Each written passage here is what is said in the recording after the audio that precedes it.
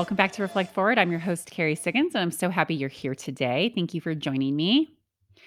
Boy, burnout is real. I've been really struggling the last few weeks, filled with exhaustion and losing a little bit of motivation. And it's been a long time since I took a vacation, a real vacation, I should say. The last time I went to Mexico, it was a rough one. My husband couldn't come because he didn't get his passport in time. It had expired before the trip. And I worked most of the time I was there. And my son argued with his two buddies that were on the trip. We had dealt with a COVID situation. It was just so stressful. It was not a vacation. And that was really the last time that I thought, oh, this is going to be relaxing. And then I persevered all summer long and it's caught up. So I started thinking a lot about burnout and like, how do we avoid it as leaders? And how do we make sure that our employees aren't burning out?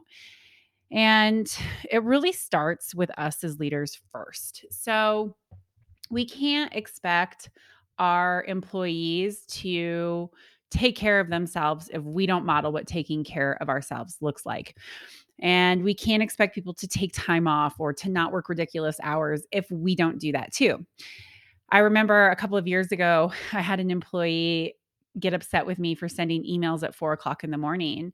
And my response to him was, well, I mean, that's what time I get up. So why are you worried about me sending emails at 4 o'clock in the morning? Just read them when you get up. And he said, because the message that you send to me is that I should be up that this early sending emails and working and that you want an immediate response because why else would you be sending me an email at 4 o'clock in the morning? And I said, well, I'm just crazy. I just get up that early. I like to get up that early and get my workout done and get a couple of things done. So it has nothing to do with what my expectations of you are. I mean, sleep, please. Don't be like me. It's not okay to get up that early all the time. But I really appreciated that feedback because I realized that I set the tone and I'm responsible for making sure that I model the type of behaviors that I want my employees to model. So if your organization is one that says, hey, we want work-life balance, you need to take care of yourself, mental health is important to us, physical health is important to us, wellness is important to us, you have to model that as a leader. And so I decided to stop sending emails at 4 o'clock in the morning. They have a handy dandy little setting in Outlook that you can save all of your emails in a queue, and it'll send them out at 8 o'clock in the morning instead of at 4 o'clock in the morning. Or you can just leave them in your draft and send them, or you can just not type emails at 4 o'clock in the morning. But I liked that because now I don't set that expectation with my employees that they need to be up that early and they need to respond that early. And I think that that's way healthier. I also want to talk a little bit about self-care. So my motto is self-care is a discipline, not a luxury. And so many of us treat it like a luxury. We don't have time for massages. We don't have time for exercise. We don't have time to meditate. We don't have time for this or for that. But we have time for all of the other things that fill up our schedules. But if we're not taking care of ourselves, then we can't show up to be our very best selves to perform at a high level, whether you're a leader or an individual contributor. If you want to be successful, you need to be a top performer. And to be a top performer does not mean work, work, work, work, work. It means that you need to rest and to recover so that you can be at your very best. And this is very counterintuitive for many people because I myself, I used to think like I just have to put in the hours. I have to say yes to everything. I have to do, go, go, go to prove that I'm successful. And I have found that by stepping back and taking more time for myself, I'm actually way happier, way more productive, and way more successful. So, my self care is that I get a massage every Friday morning. It is my ritual. It is the number one way that I reduce my stress, and I take that time for me. I also make sure that I get some form of exercise every day. Now, that is what my body needs. I know that's not what everybody's body needs, but for me, moving my body is a very important thing. So, whether it's a hard workout on my Peloton, a mountain bike ride, lifting weights, going for a trail run, just doing yoga, or just simply going for a walk, I try to move my body every day. And that is a very good self care method. I also do a lot of meditation. It's really good to quiet my mind. I'm constantly thinking, and it's on all the time. And I found that when I really quiet my mind and I connect with myself and I connect with my breath, that my stress reduces dramatically. And now I've been really playing around with this whole idea of meditating when thinking about very highly charged positive emotions like gratitude and empowerment and joy. So I think about something that makes me really happy, like something fun to do with my son, how I'm proud of him. And I let that feeling of joy sit in my body and I meditate. And that really raises my mood and helps me stay in a better place all day, even when tough stuff comes my way. So, to avoid burnout, you have to do these things and you have to model it as a leader. And as a leader, you need to be paying attention to what's going on with your employees so that they feel like it's safe to practice self care too. So I had an employee a couple of months ago get COVID and she was really sick. And I reached out to her to touch base. And I said, you just need to take a little bit more time off. Like there's no point in rushing coming back. Like, this is a marathon, not a sprint. You need to take care of yourself. And she did. She took a couple more days off. And she called me when she was back at work and she said, I just want you to know I really appreciate you giving me permission to do that. And I know that you believe that self care is a discipline and not a luxury. And because you say those things and because you model those things, it made it feel safe for me to be able to do that. And that was one of the best pieces of feedback, one of the best compliments that I could have ever have received. And it proved and it validated that the way that I show up, the way that I model self care, the way I model avoiding burnout is being watched by all of my employees. And so I want to be a good role model for them. Another thing that I do to really monitor that burnout is I pay attention to people's facial expressions and moods and energy even on Zoom. If you're looking at people and watching, are they crossing their arms? Are they looking away? Are they distracted? What is their tone like? How are they participating? You can get a pretty good idea of how people are feeling, at least enough to pick up the phone and call afterwards or say, "Hey, can you stay on for a minute after the Zoom meeting? I want to check on you." And that feeling of being cared about and and knowing that your boss is noticing what's going on is really important to employees. So this happened with me again a couple of months ago. Different one of my employees was really struggling. I could see that she was not in a good place, and I asked her, hey, what's going on? And she broke down and she shared with me that she feels inadequate and that the only way that she can prove herself and prove that she's successful, prove her worth to the team is just by doing more, by being overly prepared because that she's not really good at anything else. And that is not how I experience her. I was like, you are a rock star. Like, you are over preparing. You are overthinking these things to your detriment. You are a valuable member to this team, and you are going to burn yourself out if you keep this pressure on yourself. So let's talk about ways to work through this. First, do you feel this pressure from me? Is there something that I can do as your manager to change the way that I'm approaching it? She said, no, I know I can talk to you about anything. You work through me when deadlines aren't going to be missed. You help me prioritize. This is something that I really do to myself. Okay. You're an incredibly valuable member of this team, and I want you to be healthy for a long, long time here. Would you consider coaching? Could we get you a coach that could intermix business and life coaching to help you understand where this insecurity and where this drive to achieve at all costs and over prepare at all costs is coming from? And she said, yes, I'm definitely open to that. I don't want to be like this. I need to understand where my anxiety, where my worry comes from so that I can work through this. And I said, no problem. Let's do a 6-month coaching session and let's see if this will help you. And right there, that thing helped avoid burnout for her. I talked to her a couple days after that phone conversation, and she was like, I feel a million times better. Just being able to talk about it and know that I have a plan to address it has been helpful.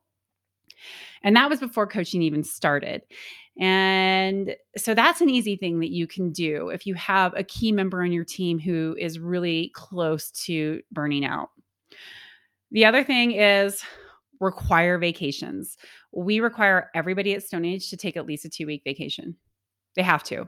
Now, it doesn't have to be taken all at once, but you have to take 2 weeks off and go and unplug and recharge. And this is such an important thing for that rejuvenation. Some people take more time off. We try to be really flexible and work with people and what their time off needs are. But at a minimum, you have to take 2 weeks off. And I think that helps us avoid burnout too. So, all of this to be said is that burnout is definitely real. It's never been more real than it is today. I think the pandemic has proven that people are feeling isolated and disconnected and fearful. Everything is changing, which will hopefully bring us to a better place in this whole new way of working, which needed to change because the grinding it out for, decades on end for a little pittance of a retirement is just not the future. It is not a sustainable way for human beings to live and contribute and give value back to the world. So I hope that the way that we leaders view burnout, the way we leaders are viewing work, and how we can positively affect that and change the way that we show up so that we can address these issues before they become major, major concerns. I read an interesting statistic list this week that said that in the US alone, mental health issues cost the US economy over $40 billion annually. Like, that is exceptional.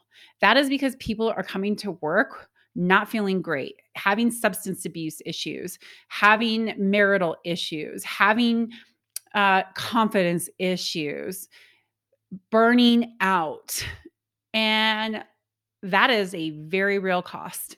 And if we don't address it, it's only going to get worse. I've definitely looked at burnout differently and really trying to deeply understand where it comes from and how I can lead myself through it, how I can help lead my employees through it so that we have a healthier, happier work environment, a more engaged, more productive work environment, and that we're not contributing to this crazy loss of productivity because we are not addressing the issues that people face due to burnout, due to poor mental health.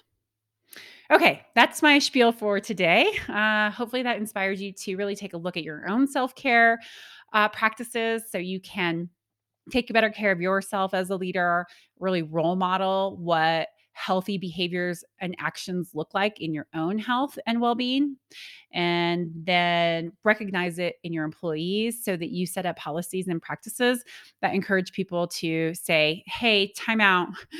I'm not doing okay. I need a break. I need some stuff off my plate. I need a couple days off.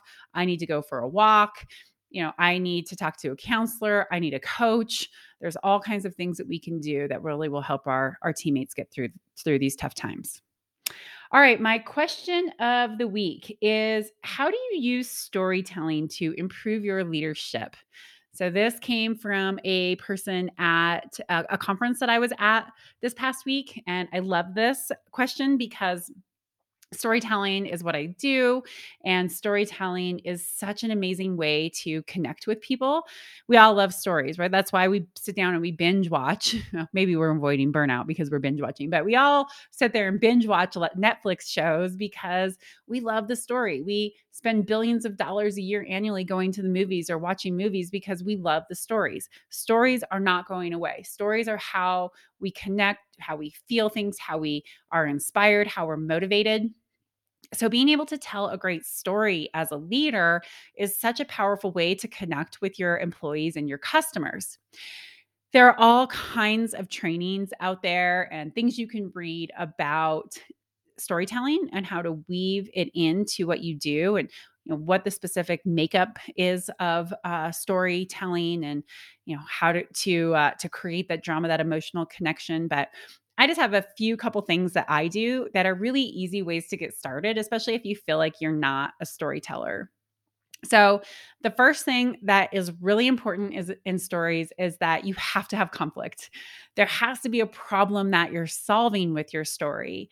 You need to hook people with that, like, oh gosh, I'm going to learn something from here. I can't wait to hear what happens next in that story.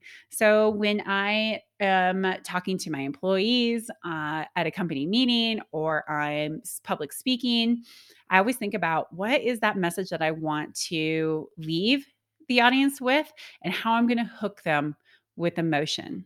So make sure you have that hook in your story.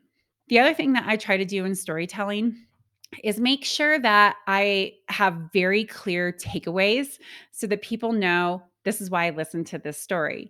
Now, in movies, they don't just come out and tell you these are the things that you're going to take away and then recap that at the end. But as business leaders, clarity is kindness. People want to understand what they are getting from your story. So I try to always recap my story with the key points. So, for example, I'm giving a speech in October on you building relationships to get to yes. I'm going to read my story of adversity and how I overcame my addiction, my drug issues through the ability to build relationships, how I got my job at Stone Age through the power of networking and building relationships, how I turned a tough relationship around with a key employee by building a relationship, all of these things. So I'm going to share these stories, but at the end, I want to make sure that everybody really understands. So then I'm going to say, if you want to get to yes, if you want to be able to influence people and turn things around and be successful, you need to do 1, 2, 3, 4, 5 things, or 1, 2, 3 things, and really make that clear at the end. And that way, people have actionable takeaways from your stories. The other thing to think about when you're telling a story is consider your facial expressions and consider the tone of your voice.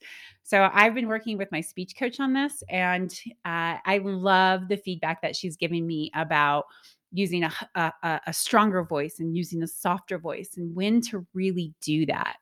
So think about the very best storytellers. Think about how a narrator of an audiobook goes and reads that story to you. How do you read stories to your kids? You want to weave those same types of things into your storytelling. So when it gets dramatic and you need to slow down and you need to make a point, do that.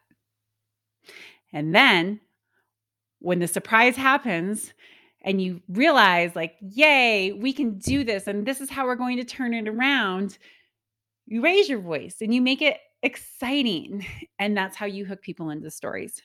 So, if you are not a good storyteller as a leader, I highly recommend you practice. There are great speech coaches out there. There is all kinds of great material out there that will teach you the components of storytelling. But the only way to be a good storyteller is to practice. So, do the research, learn, and practice, and practice, and practice, and practice, and you'll get better at storytelling. All right, that is my show for this week. I hope you enjoyed it. I look forward to seeing you next week on Reflect Forward, where I have an amazing guest. You do not want to miss it. So excited to have him on my show. And until then, please like, subscribe, rate, write a review for this podcast. I very much appreciate it. Thanks so much. Have a great week.